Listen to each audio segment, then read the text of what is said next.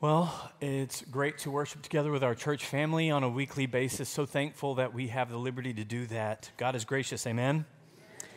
Last week, we had a really significant, important day on our calendar. It's a day that is celebrated year after year on the last day in October, October 31st. Anyone know what that day is? Boom! I knew our church family would say Reformation Day. I don't know what else could have possibly been in anyone's mind. October 31st, 1517. I got to put this down. It's going to distract me. There we go. October 31st, 1517 was the birth of the Protestant Reformation. A German priest named Martin Luther had been wrestling with internal grievances with the corruption of the Catholic Church of his day, paired with what he was reading in Scripture, especially what he was reading in the book of Romans. Mind you, we are in a series right now on the book of Romans, so go ahead and turn there if you'd like. And as he was reading through the book of Romans, wrestling with what was being taught, what was being practiced, he found himself objecting to 95 particular doctrines and or practices of the Catholic Church. That's why he nailed his 95 theses or 95 arguments or objections.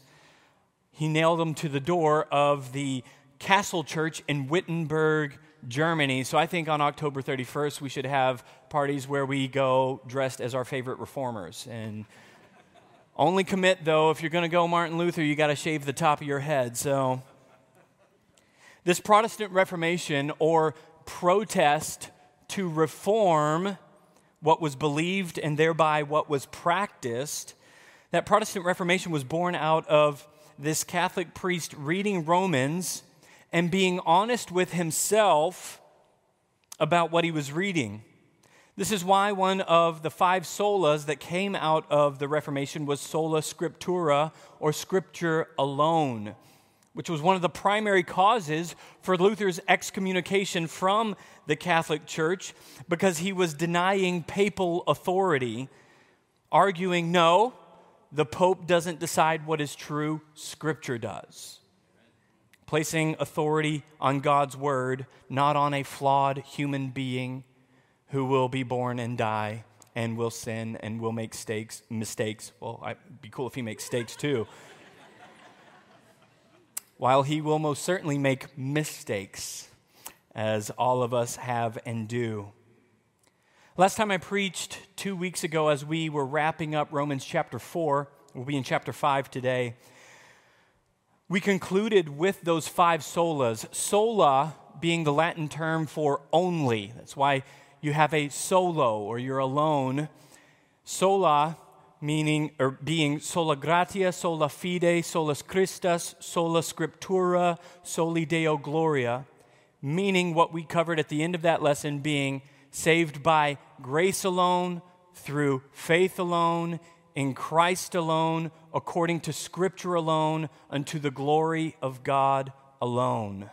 Those are the 5 solas, the 5 alones that came out of the Reformation primarily around the doctrine of justification, which is what we're going to be talking about at length today. Kind of today's message is going to have 2 parts or 2 emphases, the doctrine of justification and the doctrine of sanctification, which is where I get to scratch my early Bible niche, if you will, with these theological terms, but I'm going to do my best to distill it in a way where it's clear to all of us.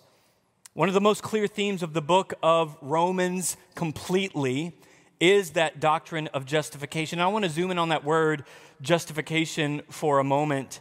Have you had someone ever say to you something like, how do you justify that?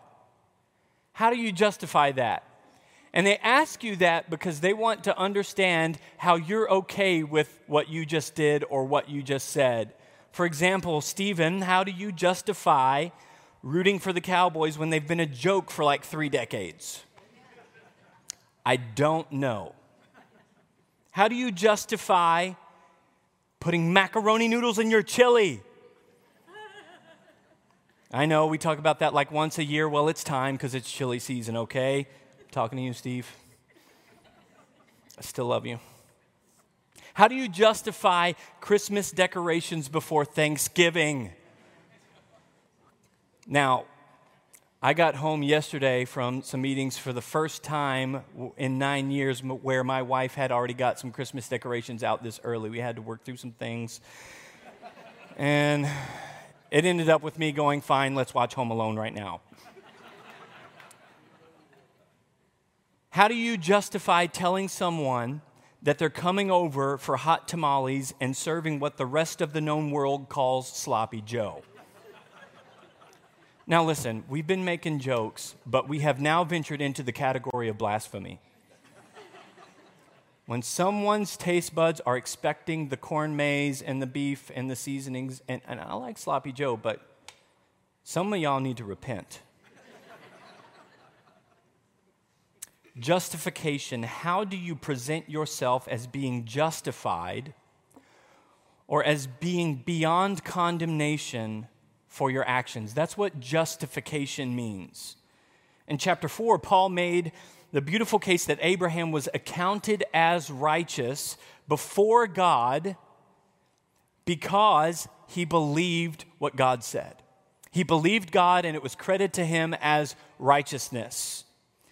Today, as we continue reading in chapter 5, we're going to see Paul unfold more, talk a little bit more about that justification and what it means for us.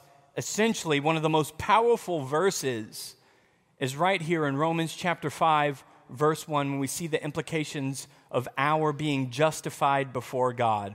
Romans chapter 5 and verse 1 says this: "Therefore, since we have been justified by faith, we have peace with God through our Lord Jesus Christ. Through him we have also obtained access by faith into this grace in which we stand, and we rejoice in hope of the glory of God. Not only that, but we rejoice in our sufferings, knowing that suffering produces endurance, and endurance produces character, and character produces hope. And hope does not put us to shame, because God's love has been poured into our hearts through the Holy Spirit who has been given to us. For while we were still weak, at the right time Christ died for the ungodly. For one will scarcely die for a righteous person, though perhaps for a good person one would dare even to die. But God shows his love for us in that while we were still sinners, Christ died for us. Since therefore we have now been justified by his blood, much more shall we be saved by him from the wrath of God. For if while we were enemies, we were reconciled to God by the death of his Son, much more, now that we are reconciled, shall we be saved by his life. More than that, we also rejoice in God through our Lord Jesus Christ, through whom we have now received reconciliation." Lord, we thank you for your word. Father, I thank you that your word was given to us as inspired by your Holy Spirit. And Lord, I'm asking that your same Holy Spirit would be at work in our midst today, that you would be at work opening eyes to see the truth and to understand that if there are people whose eyes have been guarded from the truth, that those blinders would come off today. And I ask that your Holy Spirit would minister to hearts, transforming us, making us new, that you would call those who have strayed back into your way and your path, that you would call those who have never known you to saving faith and repentance. Lord, give glory to yourself today by the work that you do through your word. In Jesus' name, amen. J.I. Packer, a great theologian who passed not too long ago, once said, "Justification is God's act of remitting the sins of guilty men and accounting them righteous freely by his grace through faith in Christ on the ground not of their own works, but of the representative law-keeping and redemptive blood-shedding of the Lord Jesus Christ on their behalf." Justification, the doctrine of justification, is how we understand that we who were sinners and still sin, how we can stand before a holy God who has seen everything we've ever done and not be condemned, rather be counted as family, as righteous, as justified before Him. Where if God said to us, how do you justify who you are before me? Most people, before knowing and understanding the truth of the gospel from God's word, would say, well, I've tried to do more good than bad. I feel like I was a pretty good person. At which point God would say, well, that's nice that you've done some good, but unfortunately, if you've done one thing wrong, you're condemned. And so that means that every single one of us, according to those first 3 chapters of Romans, man, what a slugfest those chapters were, just punching us in the gut, going, hey, you're not good. You need a Savior. And it's the love and grace of God that puts that mirror up in front of our face, right? Amen? It's the love of God that confronts us so. Justification, Paul says in Romans 5 and verse 1, that we've been justified through His Son, Jesus Christ, by faith. See, we were enemies with God. That's what Paul just said there in Romans chapter 5. He said that while we were enemies with God, at the right time, God sent His Son to die on the cross for our sins. Ernest F. Kevin said one time, justification has to do not with our state, but with our standing. It refers to our position before God. Justification is a positional term. See, justification isn't something that actually changes who we are, although God does change who we are. He does give us new hearts. He does work in us to be formed more and more into the image of Christ. Justification is not talking about that internal transformation. Justification is talking about switching teams. Justification is God saying, I'm pulling you out of the kingdom of darkness and I'm pulling you into the kingdom of light. Justification is God saying, I paid for your debt with the blood of my Son, and now you are debt-free and you are forgiven and you are in my family. And it's not because we do enough good things to earn being in the family or that we play good enough to make the cut and get on the team. It is that He is so loving and so gracious. Notice it said, God shows His love for us in that while we were still sinners, Christ died for us. When we did everything wrong, God still looks on us with love and says, I love you enough to pay for your mistakes, to pay your sin debt, and bring you back into my family. I remember when I was growing up, I used to hear a lot of denial of the biblical truth that we Christians are sinners saved by grace. And the denial wasn't that we are saved by grace. The denial was more against the concept that we are still sinners. The statements I would hear were, I'm not a sinner saved by grace. I'm the righteousness of God in Christ Jesus. And I would say, well, amen, yes. If you are a child of God, if you've been saved by grace through faith, you are the righteousness of God in Christ Jesus positionally, while functionally, you still stumble. And although as a believer who has the Holy Spirit of God within you, who is maturing you and is growing you and is working you more and more into the image of Christ, listen, if the Apostle Paul, who wrote what we're reading right now, says, I haven't attained it yet, you haven't either. We haven't either. And yes, as we grow and mature in our faith, we should be sinning less and less and less. And the things that once were heinous vices for us should no longer be chains around us. Although that is true, man, we still sin sometimes. We still stumble sometimes. We can see in the book of Acts the apostles sinning and calling each other out, where one withstands the other and calls him out for his sin and says, hey, you need to repent. This sin of partiality is not of God.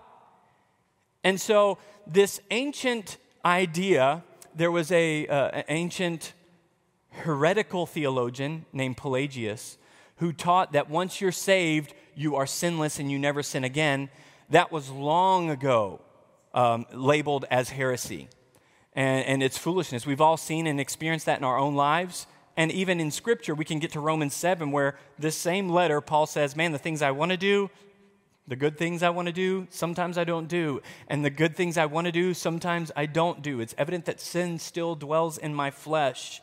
Where we get to Romans 8 where we have the war against the flesh and the spirit.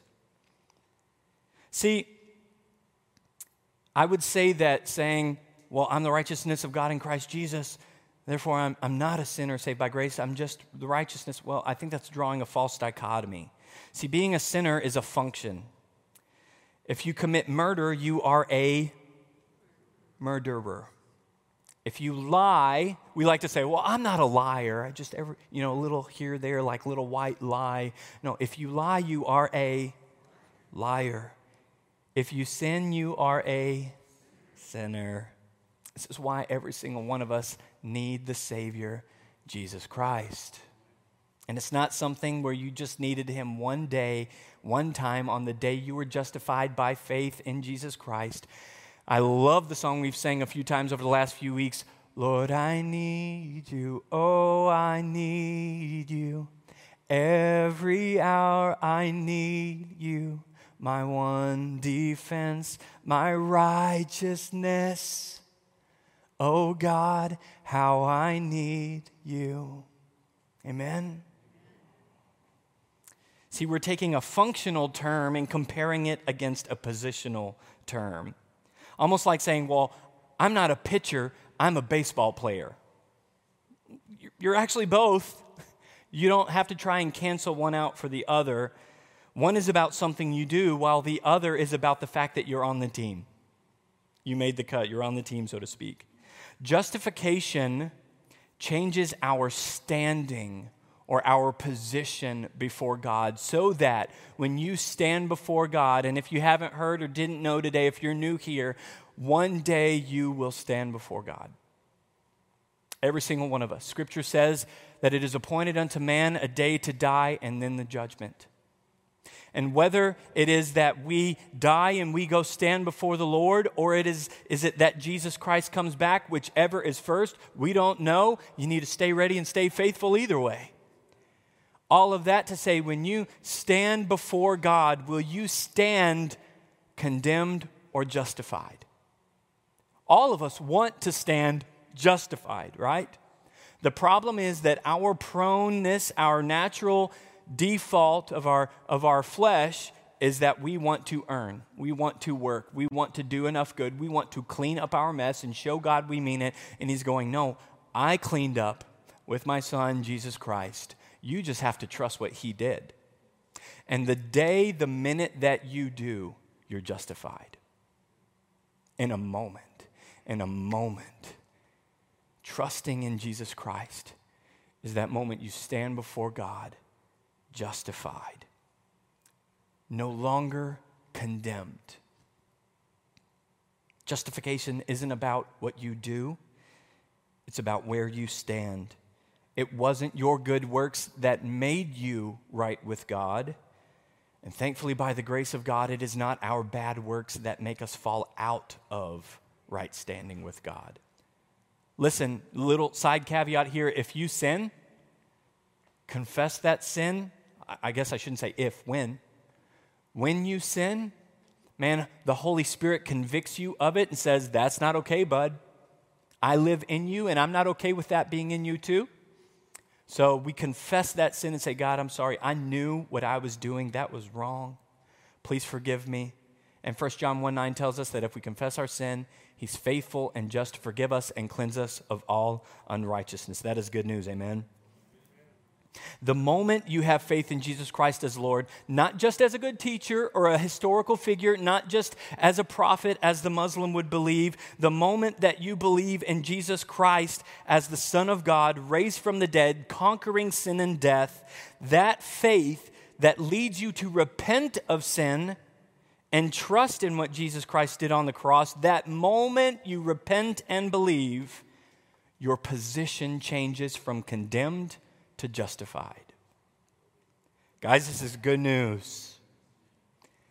Thank you, Lord. The moment you believe and repent of sin, you change teams.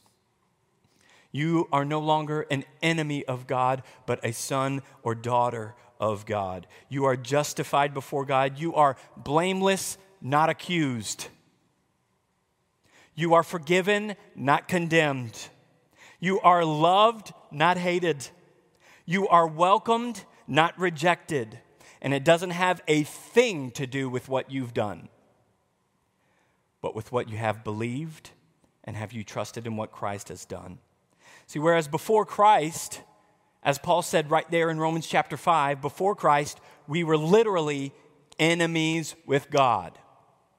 That's what Paul just said in chapter 5. While we were enemies with God, after coming to faith in Christ, we are made children of God. I'd say that's quite the upgrade. That's quite the upgrade, quite the exchange, right? We're not talking about going from two parties who are kind of have a little bit of a beef between each other, but we've learned how to get along, to being buddies. We're not talking about that kind of an upgrade. We're talking about going from being enemies of God to becoming beloved children of God. This is where Paul says, this is how God shows his love for us, and that while we were sinners, Christ died for us. Although Christ does, as I said, change us, grow us, mature us, form us more and more into his image, that is the doctrine of sanctification that we'll talk about a little bit more in just a minute. That's basically the idea that as long as you're alive, God's working in you. You're not done yet if you're still here. Although Christ does continue his work of sanctification, which is ongoing, justification happens in an instant. Now, that's justification. Let's talk now for a moment about sanctification, the word that literally means to be set apart. This brings me back to Philippians 1:6, where Paul said to the church in Philippi, he said, "And I am sure of this, that he who began a good work in you will bring it to completion the day you were justified." No, it's not what it says. He will bring it to completion at the day of Jesus Christ. What does that mean? That essentially is Paul saying the day that Christ comes back. Either, again, whether you die first or Christ comes back first, whichever it is, until that day comes, God is working in you to both will and to do his good pleasure, Philippians chapter 2 would say. So chapter 1's telling us that God began a good work in you, that moment that you were justified, the moment you switched teams. He's like, hey, you're on my team now. Let's work on your batting. Hey, you're on my team now. I want to work on your throwing game and your grounder game. Sorry, baseball's fresh on my mind because the Rangers won the World Series. I'm not excited or anything like that. I got to get the hat. The moment that you are justified, then begins the work.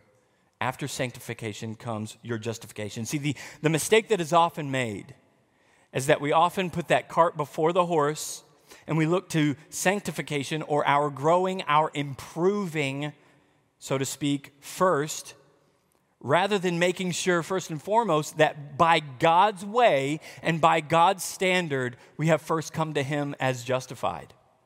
See, if you try and change who you are, if you try and become more godly or become a better person, if you try to do everything you can by your white knuckling and your discipline and your drive, if you try and do everything you can to improve yourself, you might see incremental gains in some areas. The problem is you can do everything in your power to fix your finances, to fix your marriage, to fix your friendships, your relationships, to fix your job situation, to fix your 401k, to fix anything and everything you want, your health, your fitness, your diet. You can do all the work that you want to fix those things and still be an enemy of God. This is why it's damnable when church's primary message is, hey, here's 3 steps to improve your life. Here's 5 keys to God fixing your whatever.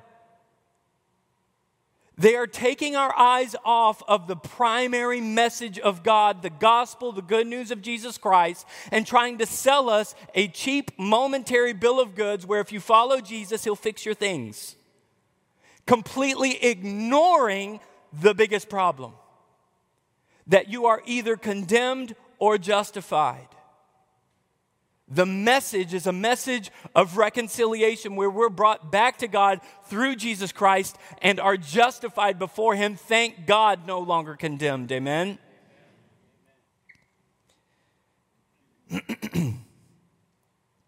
Let me warn you about the risks that accompany self-help and self-improvement. I'm not condemning them, so to speak. The danger is that you can do all those things and still be an enemy of God. I'll say it again. You can start learning and disciplining yourself to improve yourself and improve areas of your life. And the danger is that because of those changes, you convince yourself that you're a good person. And I would just send you back to Romans chapter 1, 2, and 3 to get beat up a little bit by the truth and recognize all have sinned and fall short of the glory of God. And God's not looking for us. He did not send Jesus to show us a better way to live. There is that. He, of course, has shown us a better way to live. But Jesus Christ came to seek and to save that which was lost. Not to improve what we're not quite doing good enough. Jesus came to save sinners. Jesus came to make the dead in sin alive in Jesus Christ. Jesus came to reconcile those who ran and rebelled away from him. Don't ever mix up what the message is. It is the gospel of Jesus Christ. We are always, as long as the Lord graces me to serve in the position that I am in, we're going to be a gospel-centered church because the gospel is the message. And listen, if you hear, receive, and believe the gospel, it ripples out into all that other stuff. I'm not saying that if you believe the gospel, God's going to then start rippling out to fix everything that you don't like and making everything comfortable that you find uncomfortable. But he begins to change your heart in ways to where you navigate all that stuff differently, which we're going to read in just a minute. And when we are justified before God, we have peace with God. The United States military is the most powerful war machine that this earth has ever seen. Our military today, as it stands, the scale and the scope of destruction that the combined armed forces of the United States could bring to bear against a foe is frightening. The U.S. has over 15,000 military aircraft. 15,000. Beyond that, they have 11 Nimitz-class aircraft carriers, 9 of which are usually deployed around the world in carrier strike groups that also have cruisers and destroyers and attack submarines. It is quite a, a posse. It's quite the bearable force that can be sent anywhere around the world.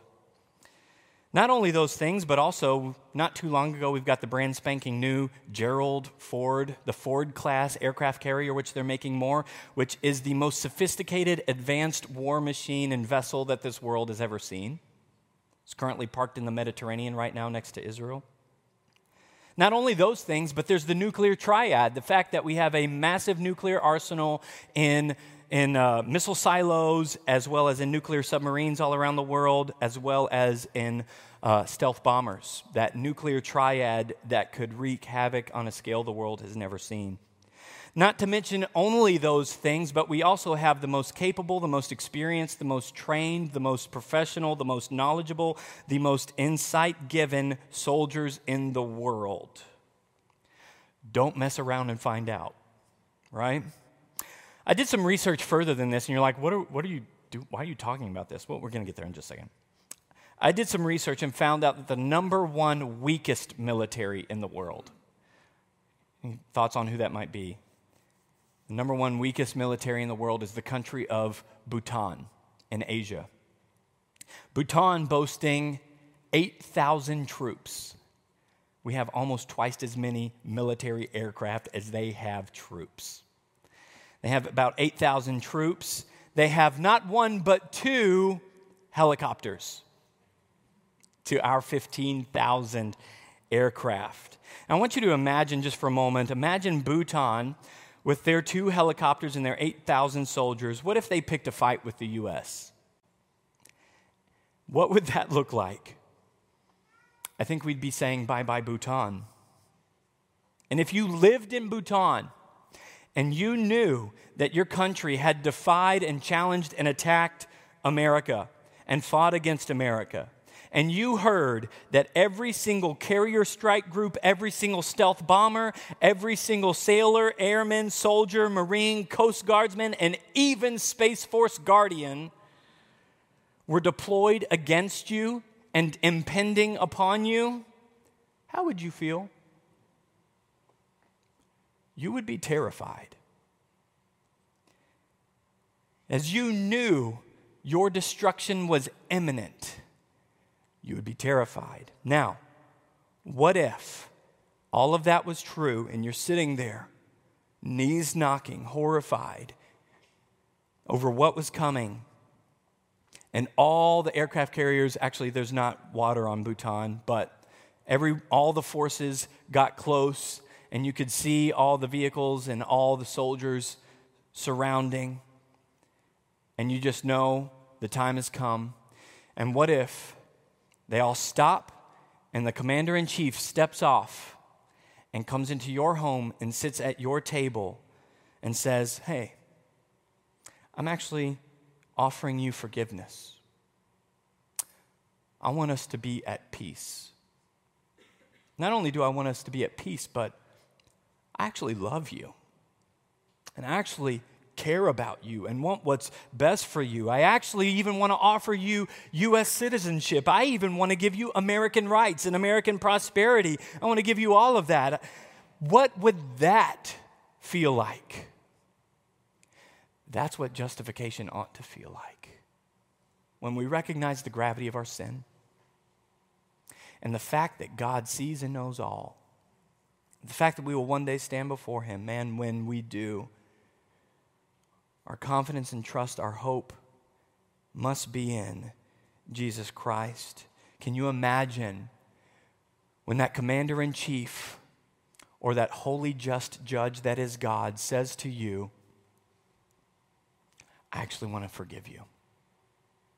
Not only do I want to forgive you, I paid for your forgiveness with the highest price.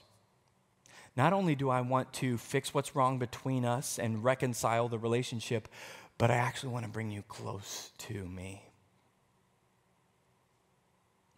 I actually want you to be with me and I with you. I actually adore you. I actually delight in you. I actually love you. What kind of peace floods the heart at that moment? All of this is Romans 5:1. Having been justified by His blood, we have peace with God.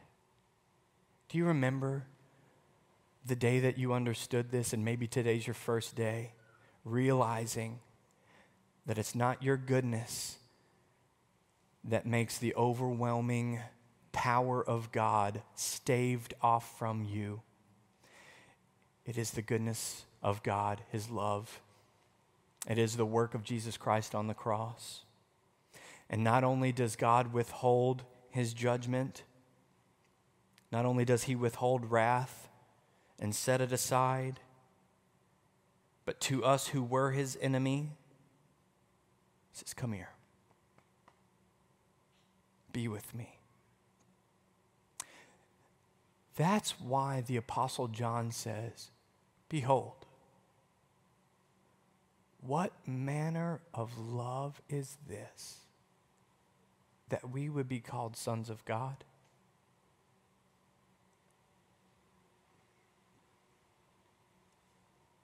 What kind of love is that? It is an otherworldly love. It is a supernatural love.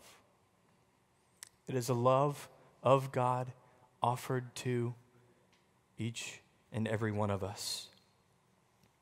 When Paul says, since we have been justified by his faith, we have peace with God, that isn't just talking about warm fuzzies or even feeling at peace in light of turmoil or hardship or suffering. That means we have the feeling of what it is to no longer be an enemy of God. Not only no longer enemies, but sons and daughters.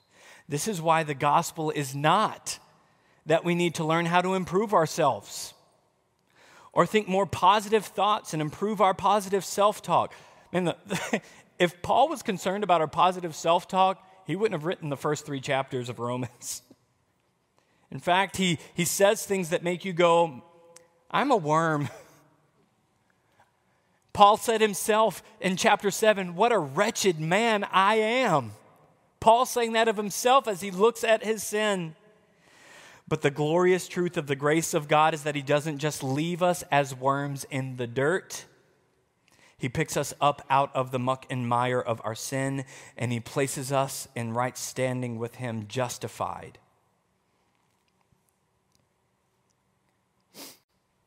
This is the gospel. This is the good news. You can look at your 401k tanking, and you can say, oh, bummer, but I can be content in whatever state I am in. I can do all these things through Christ who strengthens me because I'm at peace with God. What's a 401k? What's money? Here today, gone tomorrow. You can hear that diagnosis from a doctor and say, oh, but doc, did you know that I'm at peace with God? I'm going to pray and ask God to heal me, but if I'm not delivered from that and I go home,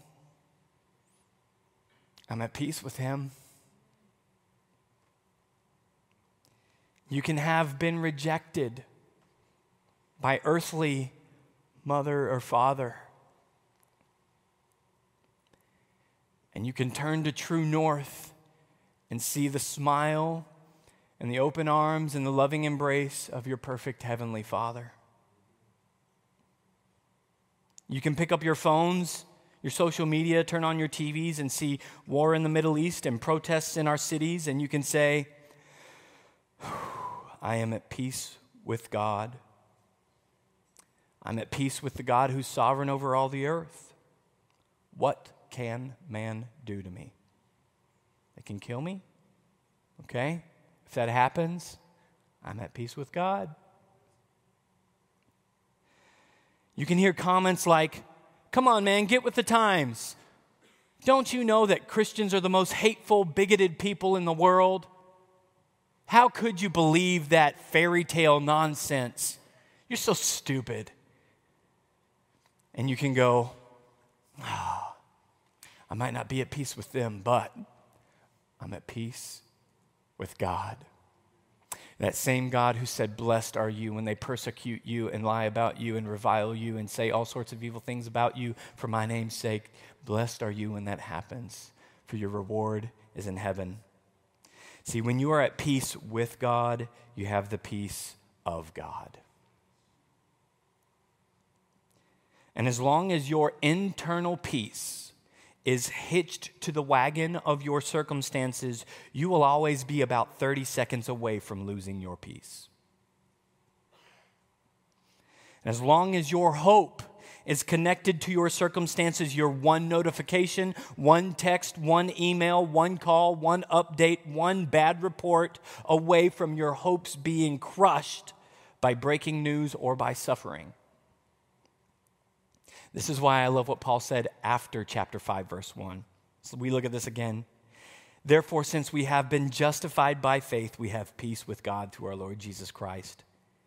Through him also we have obtained access by faith into this grace in which we stand, and we rejoice in the hope, meaning what we're looking forward to, of the glory of God, meaning the day that we will be glorified and stand face to face and enjoy God forever.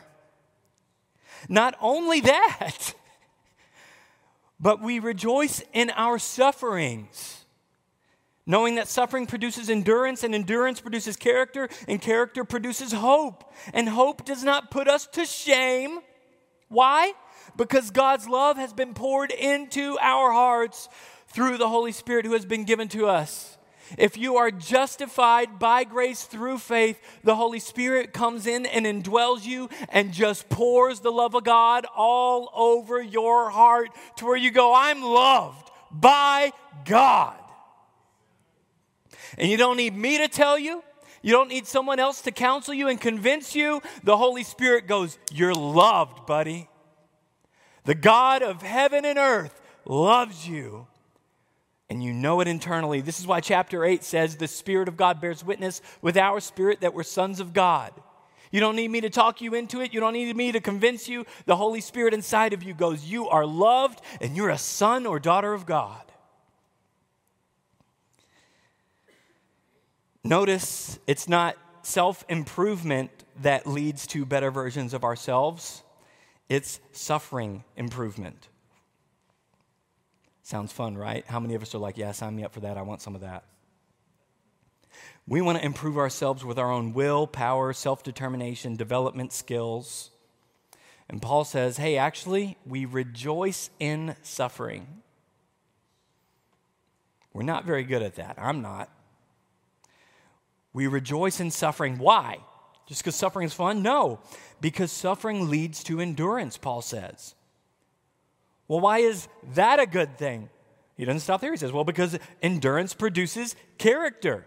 You want improvement? Don't try self-improvement. Let God work in you through the suffering that's in your life. You want to grow in character? Learn to rejoice in suffering. Sounds a whole lot like what we read in James chapter 1, right? James 1, where verse 2, he says, count it all joy, my brothers, when you enter trials of various kinds, knowing that the testing of your faith produces steadfastness. Hello, Paul just said that the suffering produces endurance or perseverance. James said steadfastness. Do you see? They're agreeing here. And let steadfastness have its full effect, that you may be perfect and complete, lacking nothing. There he's talking again about the day that you go stand before the Lord.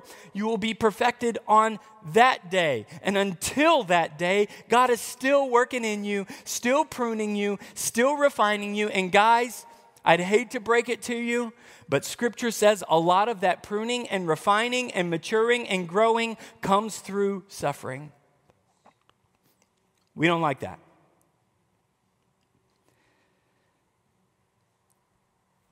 We don't want suffering. We don't want uncomfortable. We don't want difficult. We don't want hard. Why? Because we're American. We want convenience. We want comfort. We want now. We want cushy. But God knows none of that helps develop our character. None of that works in us to be formed more and more into the image of Christ. See, God has justified us through Christ's suffering, and He sanctifies us through our own suffering. You don't agree with that? You don't like that? I don't particularly like that either. And I need to let Scripture, like Martin Luther, I need to let Scripture reform my mind to agree with what God says and not what I think should be true. And not what my sinful flesh wants to be true. God justified us in a moment by faith in Christ's suffering. And through the rest of our lives, it's not only through suffering. He sanctifies us many ways, but it is definitely through suffering that He also sanctifies us. And maybe you've been sold a bill of goods by a TV preacher or by a bestseller, a New York bestseller that you pulled off of the Christian section at the bookstore.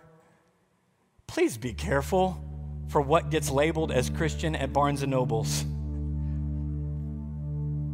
I'd say take it up with James 1, where he says, count it all joy when you fall into trials of various kinds, knowing that the testing of your faith produces steadfastness. When steadfastness is at its perfect work, you be perfect, lacking nothing. I'd say take it up with Romans chapter 5, where where he says, rejoice in suffering because that leads to perseverance, and perseverance leads to character, and character leads to hope. And hope will not put us to shame or disappoint us because the love of God's been shed abroad in our hearts by the Holy Spirit, wherein we look to that final day with our eternal hope. I would say, argue with Romans 8:17, where it says, and if we're children of God, then we're heirs of God, and fellow heirs with Christ, provided we suffer with him. Provided, that's a qualitative word, provided we suffer with him, in order that we may also be glorified with him. I'd say take it up with Paul there. If James and Paul aren't enough, I'd say take it up with the Apostle Peter in 1 Peter chapter 4, verses 12 and 13, where he says, beloved, do not be surprised at the fiery trials when it comes against you or comes upon you to test you, as though something strange were happening to you. But rejoice insofar as you share in Christ's sufferings, that you may also rejoice and be glad when his glory is revealed. Just like Paul says that suffering produces perseverance, perseverance produces character, and character produces hope, and that hope of the glory that is to come has been shed, that love has been shed abroad in our heart by the Holy Spirit, the same way that James said, endure or count it all joy when you fall into trials, knowing that the testing of your faith produces steadfastness, and steadfastness has had its perfect work, that you be perfect, lacking nothing. On that perfect day of Jesus Christ, the day that we stand before him, even Peter's going, man, why are you acting surprised when you're suffering?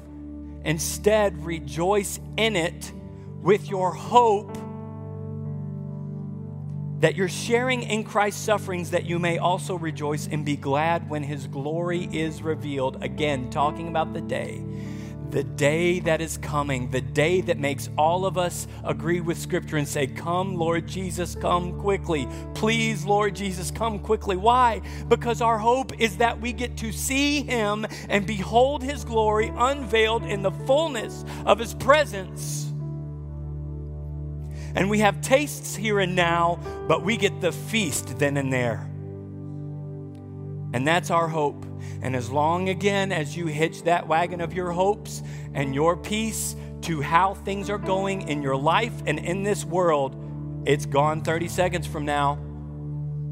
But when you hitch your hope and your peace into your right standing with God and the inheritance you have that you will experience one day, they're anchored. We are justified before God by grace through faith, and we're sanctified by the Holy Spirit, often through suffering. And the truth that all of us need to hear is that we can rejoice in our sufferings, in our tests, and in our trials, because God is at work in us, producing character in us that leads to perseverance and endurance unto that eternal hope of standing before God. And listen, that is our hope. Why? Why is it not our fear? Because we've been justified by his Son and we're at peace with God. Amen?